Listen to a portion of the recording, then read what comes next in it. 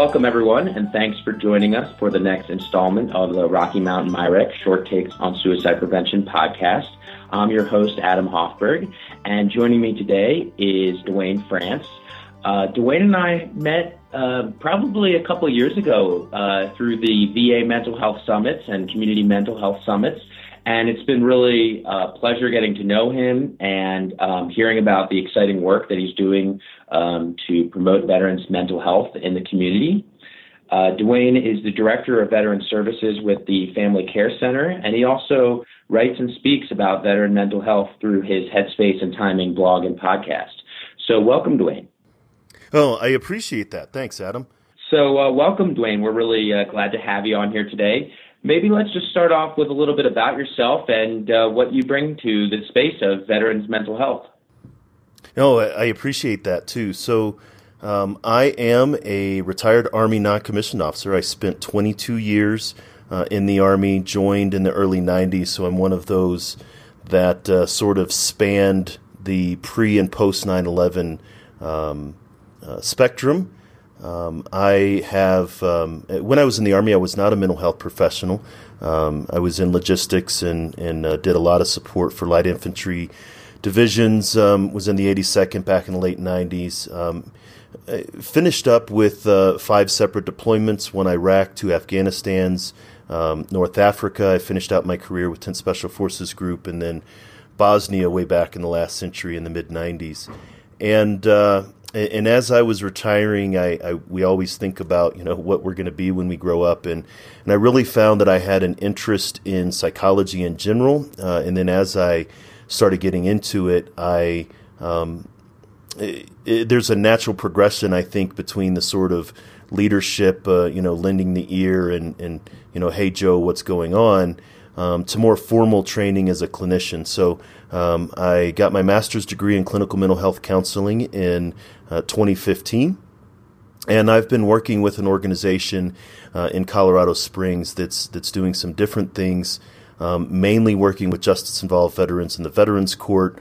I've been doing that since January of 14, even through my practicum and internship, and then continuing on with that and really looking at how can community mental health providers collaborate with and support the mission of the VA, and sort of we're all addressing the same needs. So currently I am a clinician, a practicing clinician, but also run our veterans programs for our community agency.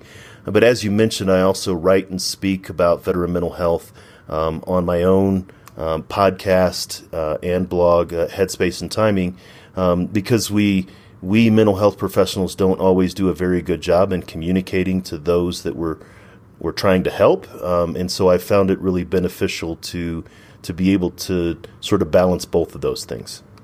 Great. That's a nice intro, and I really want to dive a little bit more into how you're sort of wearing multiple hats in this scene. So, as a veteran, you've had multiple deployments and tons of experience, and then as a clinician, you're bringing this training and mental health expertise. So, tell us a little bit more about how that impacts your work. Well, I think that it's beneficial to have lived experience. This is even going back to Jung and the archetype of the wounded healer of when Jung was looking around, he saw some of the best psychoanalysts in his time had overcome the issues that they were trying to help other people overcome. Definitely not comparing myself to Jung or his contemporaries, but the idea of having the lived experience of knowing what it's like. I can find Ramadi on a map, and I know what it's like to almost literally be hanging off the side of a mountain in Afghanistan. But also it's beneficial to sort of cut through some immediate rapport kind of thing. You come into my office and it looks like a retired first sergeant's office, right? I got maps on the walls and coins on the table. And so it can help veterans really get to a place of understanding. And not to say that any clinician that needs to that's working with veterans has to be a veteran. I have many colleagues, both in and out of the VA, who never served in the military, and they're extremely competent in working with veterans. I know that for me, I'm a native to the culture, so to speak, and we talk a lot about cultural competence.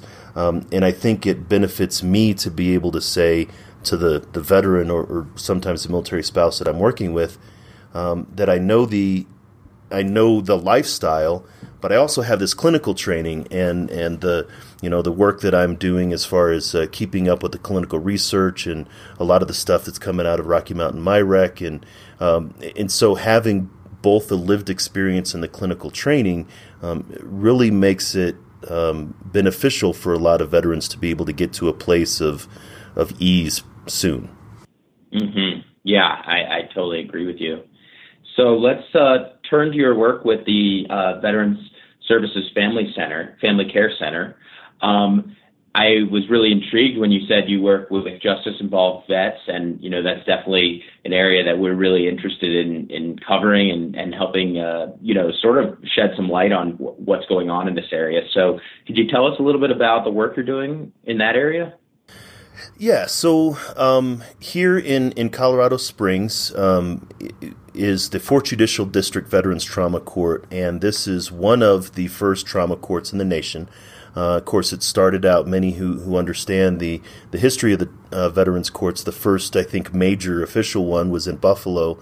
But this court was constituted in El Paso County and Teller County, 4th Judicial District, in 2009. And so we've expanded. I think we're up to 6 veterans courts in the states. There's veterans courts throughout the nation. And the idea is that the reasons for misbehavior in 2008 or 2018 are very different than the reasons for misbehavior in 1998, for example. I mean, we understand that exposure to combat and multiple stressors do make an impact on an individual's, mental health, but also their behavior. And so as I was getting ready to transition out of the military in 2014, the court had already been there for a couple of years, and my agency that I came to work with had already been working with the Veterans Court in 2012. There are many different veterans courts throughout the country, and they have different criteria. But one of the unique ones about the El Paso County Veterans Court here in Colorado is that we have a mix of participants in the court program that aren't necessarily eligible for VA services.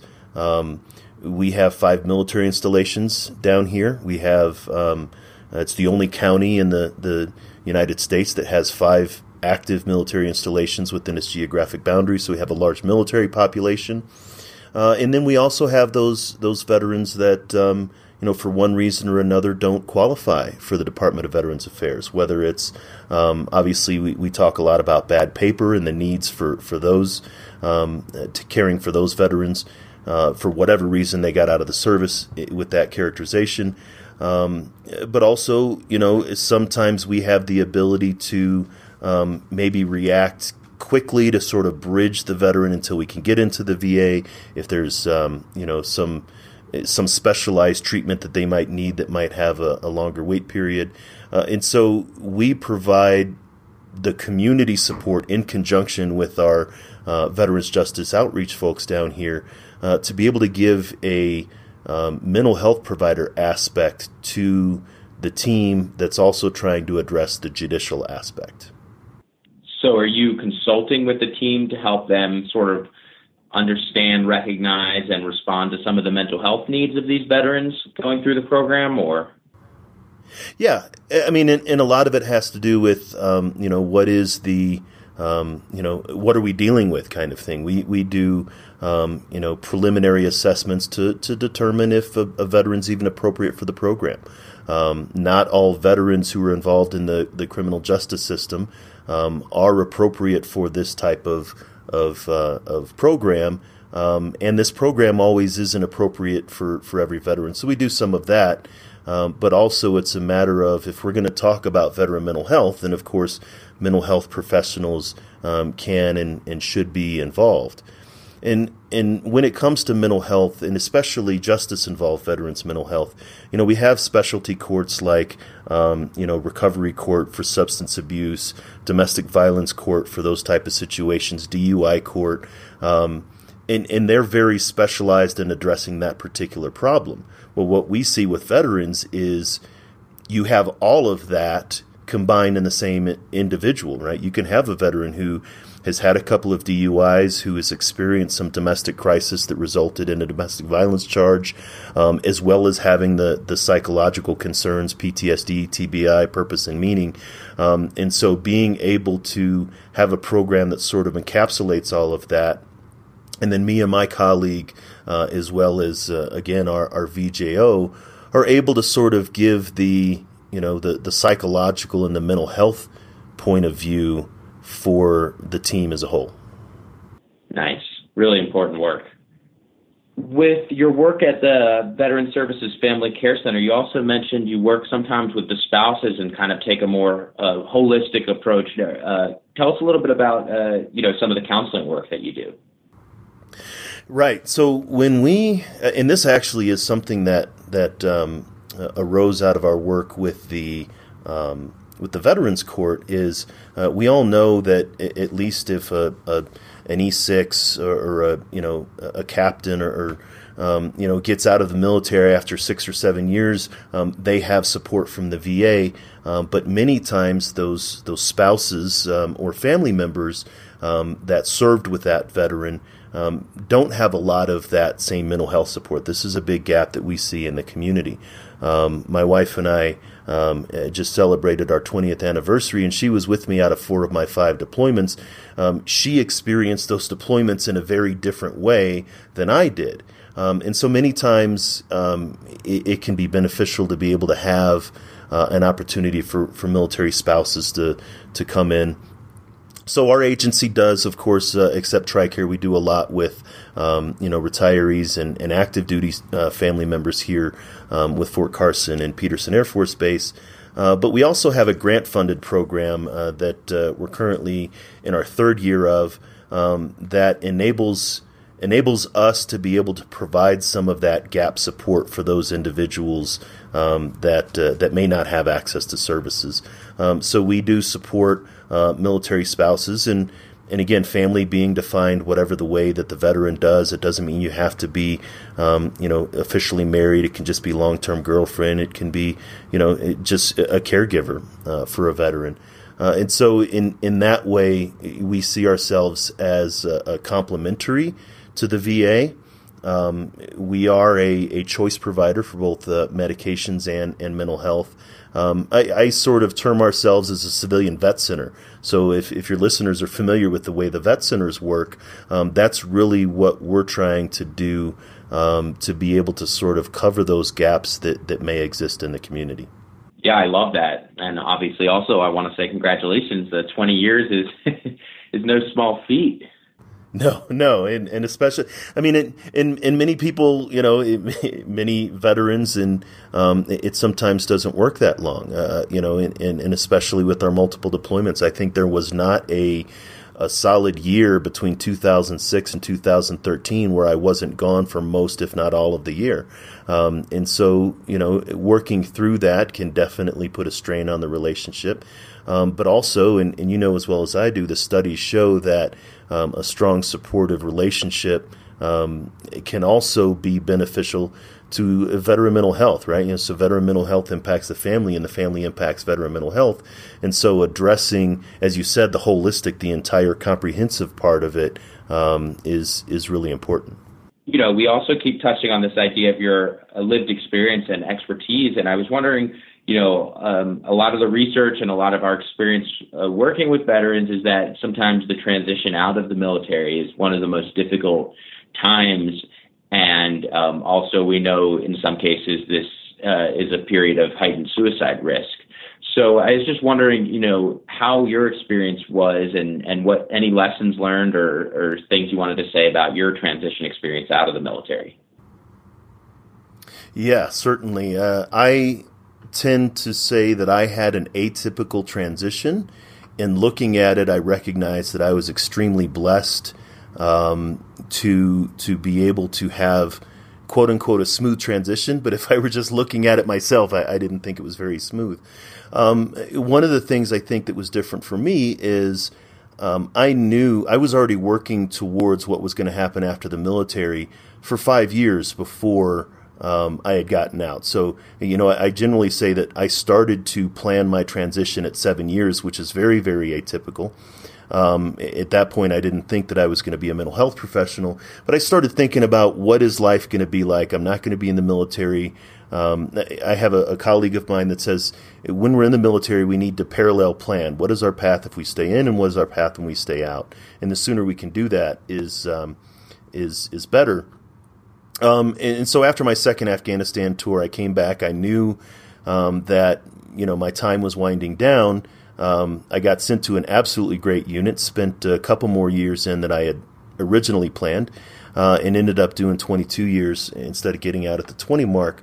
But even then, when we talk about going fully into the transition, my wife and I had started talking about, when do we drop my retirement paperwork? So I really did, or we as a family started to officially move into planning for transition at about 18 months before we got out. And so, people that are listening to this say, wow, you had a lot of time. It didn't seem like a lot of time for me. I mean, it's still, even that much time seemed like, what the heck am I doing? And, like I said, I spent 3 years in the 82nd. A lot of it felt like I was jumping out of an airplane without any, knowledge about where I'm going to land, without a reserve parachute. I mean, and it was an anxious time. Thankfully, I did not. I was able to locate a job. I worked for about 18 months as a program director for a homeless veterans program, which was really beneficial to me to sort of see how that impacted. And then I transitioned into the clinical work that I'm doing now. And so, knocking on wood, I don't have a lot of the challenges that many veterans had gotten out when it came to transition. I had my needs met. I was able to remain employed, and I was able to maintain my housing, and I've got my retirement and all of these different things that provide a sort of stability that keeps me from, or has kept me from really experiencing some of the major stressors. But that's not always the case, and I often say this this experience of when I was a program director at the homeless program. I had a resident of the program who was the same rank as me, was deployed at the same time as me, doing the same job as me, and he was a resident of the program, and I was the program director for the program. And so, while some people may say, oh, yes, you had it easy and you walked in from one job to another, I absolutely recognize the beneficial chance that has come around that's made my transition stable.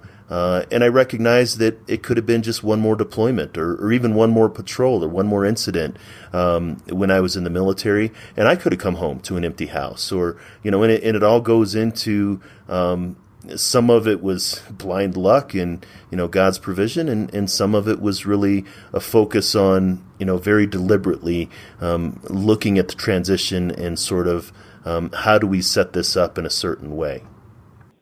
That's really powerful, that image in my mind of almost like two brothers that are, the same, and then, there's different paths and ended up in very different places, but that parallel there where, just the idea that the transition is something that you started planning well in advance. And I can see how for a lot of folks that isn't a luxury, or maybe just they hadn't thought that they needed to. And so, they exit the military and end up just sort of stepping into this new life that they hadn't prepared for.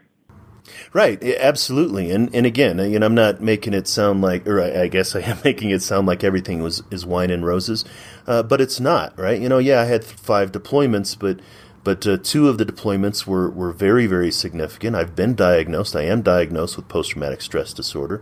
I've experienced bouts of major depressive disorder. Likely, looking back on it as a clinician, number one, it's something that's probably been there my entire life. But as we often know, those kind of problems get exacerbated when you're in the military. And so, even then the concept of Jung's wounded healer, moving beyond those kind of things. But the best preacher's a former sinner kind of situation. And being able to say, I know what it's like because I've been there, and this is how not just I've gotten out of it, because my every experience is different, but this is how to get out of it. And it takes sort of that the veteran or the veteran's family to really step out and kind of reach out for that help on their own. So I want to transition now to talking about some of your writing and some of the work that you do outside of the Veteran Services Family Care Center. And in particular, highlight one of your books, which has received quite a bit of interest online. It's called Combat Vet Don't Mean Crazy. Tell us about that writing. Sure. So, and again, all of this sort of emerged out of some things that really happened during the transition. So, back in 2016, our organization went through a little bit of a shift, and I had been advised to really kind of start, making an online presence and things like that. So I started a blog, and one of the things, again, is that we're not really talking much about mental health. Mental health professionals aren't necessarily talking as much about mental health that we could or should. So, I started doing it. And of course, for me, it's satisfying for me. It's something that I used to do a long time ago. So this is one of the things that I rediscovered after my military career that I hadn't written in a very long time, and I enjoy writing.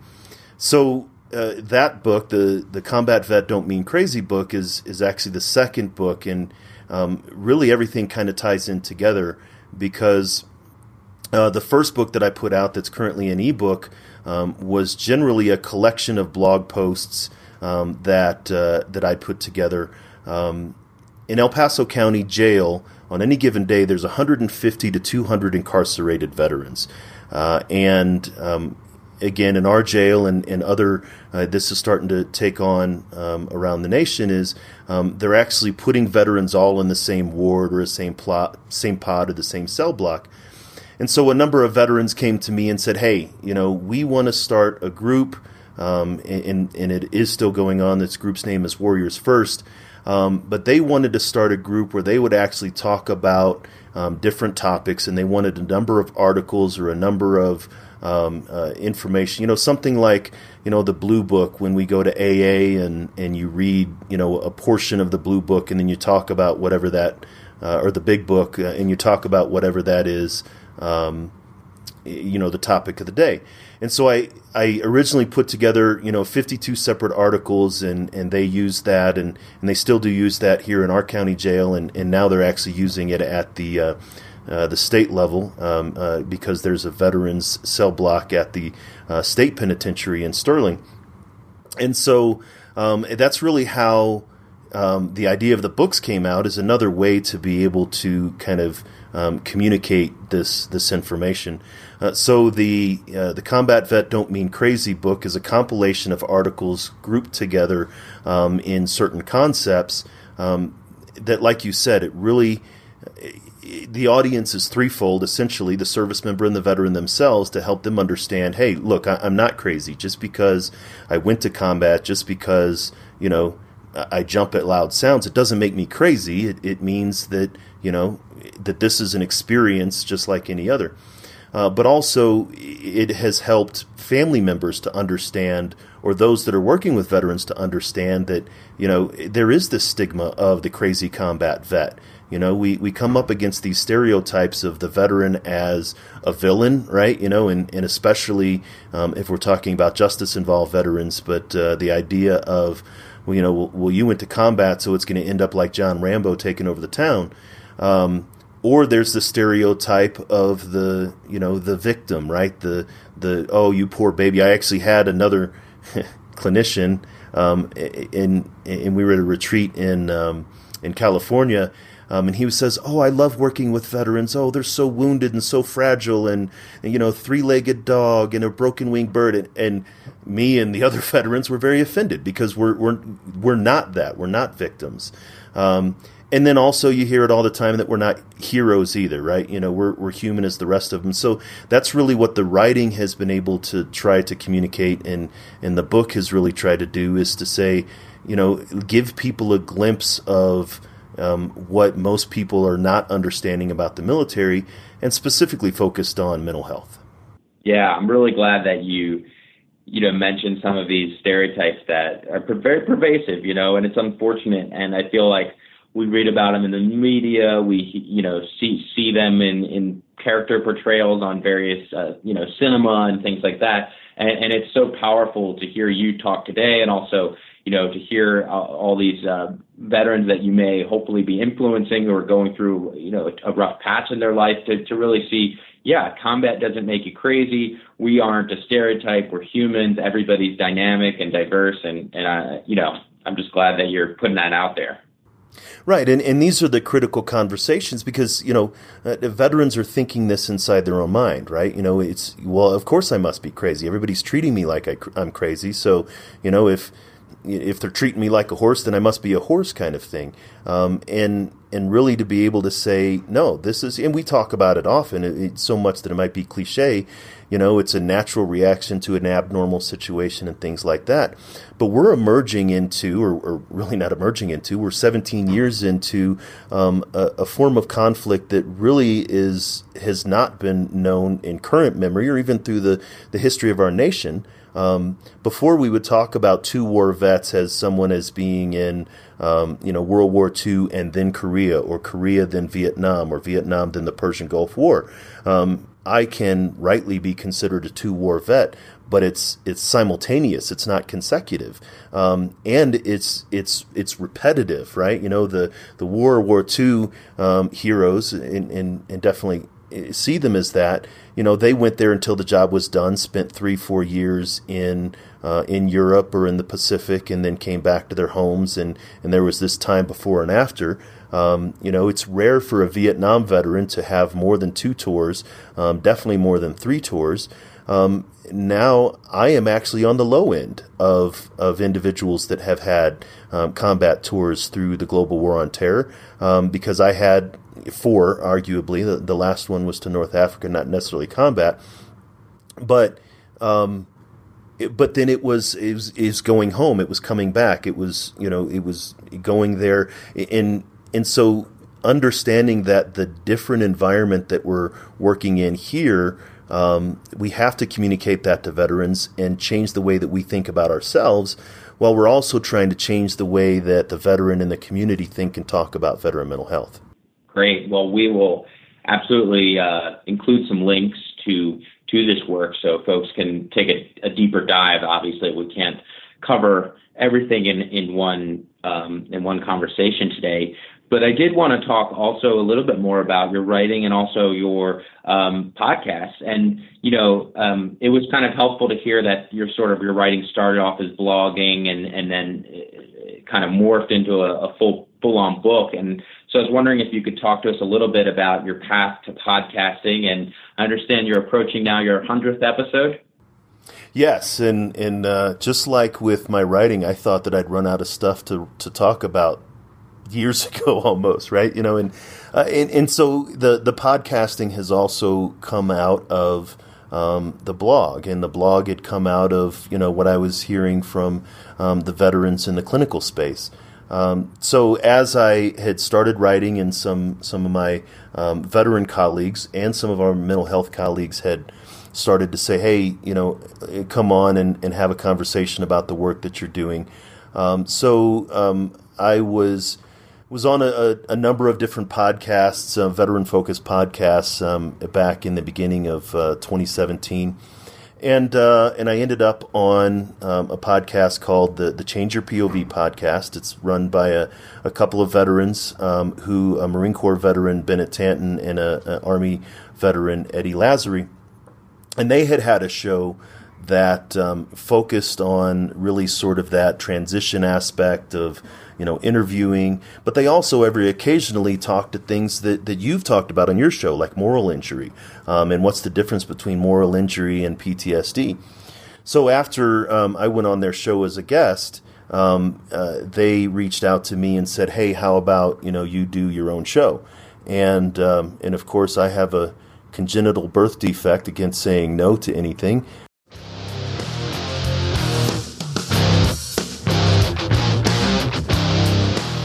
Welcome to the Headspace and Timing Podcast, a show dedicated to breaking down the stereotypes around veteran mental health. My name is Dwayne France, and I'm a retired Army non-commissioned officer and a combat veteran of both Iraq and Afghanistan. After retiring from the Army, I took on a new mission as a clinical mental health counselor for my fellow service members.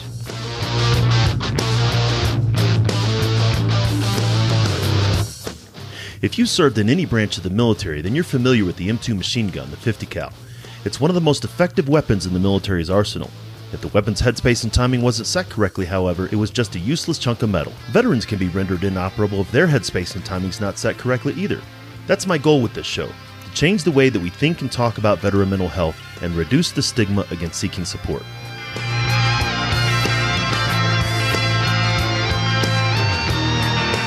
Each week, we'll talk with mental health professionals, veterans, and those who support service members, veterans, and their families.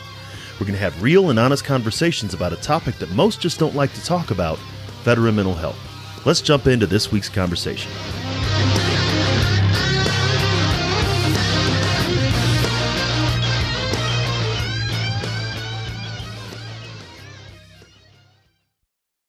So I said, sure, why not? Not realizing, and not that it's it is a time commitment.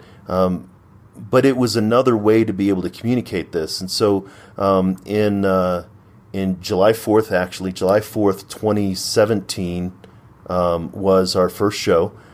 We launched on the Change Your POV podcast network. And my focus is really to bring on veteran service members who have experienced their own mental health journey, to highlight mental health professionals, to be able to let veterans know, hey, there are people out there who understand and who get what you're doing, and also different programs and how they impact mental health. And so, as you said, we are approaching our 100th episode, and we just recently transitioned to a standalone podcast. Before, we were part of a group of podcasts on the same channel. But we've had some really great conversations. I think definitely you and I have had some of these communications between. We had Joseph Currier on the show out of the University of South Alabama talking about moral injury. And I had the extreme honor of having Dr. Shira McGinn from the VA talking about sort of the origins and the history of moral injury. So we've had a lot of really great conversations about veteran mental health, and really about how we're trying to change the way that we're thinking and talking about it and getting it out in the open. Excellent. Yeah. Is there any, I know you just gave a few examples, but is there any particular episode that really has stuck with you throughout this time that you've run the podcast? Yes, actually, and there's a couple, and then there's one that's going to be coming up that has really blown me away. But one of my favorite was probably one of the earliest, in which I had a conversation with Brian Dories of the Theater of War Project. And if your listeners haven't heard of this, this is where Brian takes the work of Philoctetes, I think, in the story of Ajax, and shows how during the Trojan War, in that particular play, he ends up taking his own life, and they actually, the Theater of War Project was created out of the Department of Defense, and it really helps. It tells the current tale in old language. And Brian is an example of someone who had never served, had never even had military experience in his background, but yet had this certain skill set and recognized in ancient literature the same things that were happening when he was talking to mental health professionals. And Brian is someone, we talk about the civilian-military divide, Brian is someone on the civilian side who's trying to step into that gap and in many ways translate the military experience for the service member or for the civilians as well. So that has always been a particularly strong episode. I've got a lot of feedback about it, about how it just his passion about it, and then just how some of the things that he talks about kind of hits home. The other show is actually one that's going to be coming up. So I just wanted to say, I really love and find it so powerful when, art helps share that story. And I'm looking forward to checking that episode out. So thanks for sharing that. Yes, I mean, that is in definitely, again, I think, I've had people, friends of mine have called me up and said, yeah, maybe this is a trigger warning, I don't know, but they were listening to it on the way to work, and they said they had to sit in the parking lot for a few minutes and gather themselves together because it's that powerful. And not powerful because of anything that I did, but just Brian's passion about his subject and just the story of the theater of war. And then similarly, I've got another show that's shortly to be released as we're recording this with Sarah Verardo of the Independence Fund.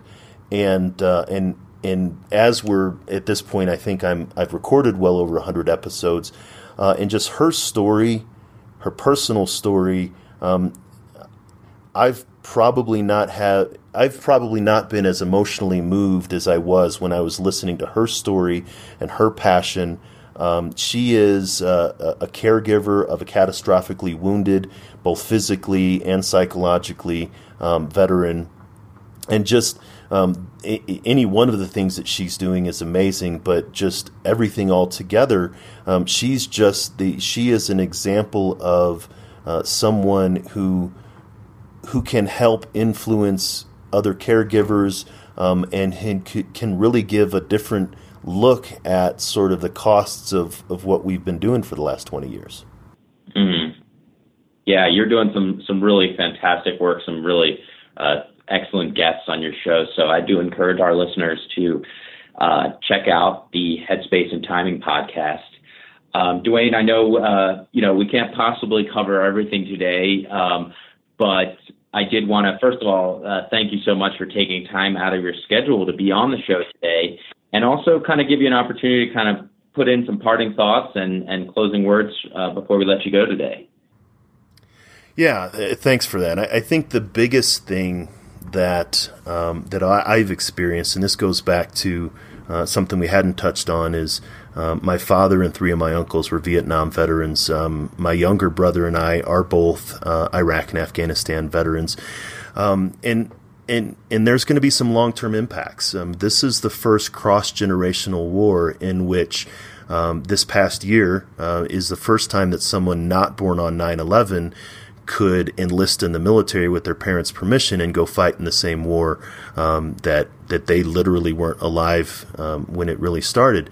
And that's never happened, especially in recent memories, but even in the U.S. The oldest,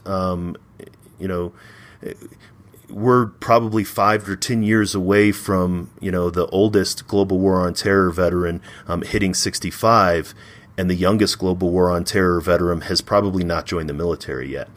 And so understanding what this long-term psychological impact is going to be, it's critical. And if we start getting out in front of it like you do with your show, and we literally start talking about veteran mental health as common as it was talking about the weather, then I think that we're going to be ahead of the curve whenever the need arises in the future.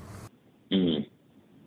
Really well said, and some great thoughts to marinate on, So listeners, I hope you really took as much away from today as I did. And Dwayne, as we mentioned, has a huge presence online. So, of course, we welcome you to follow up directly.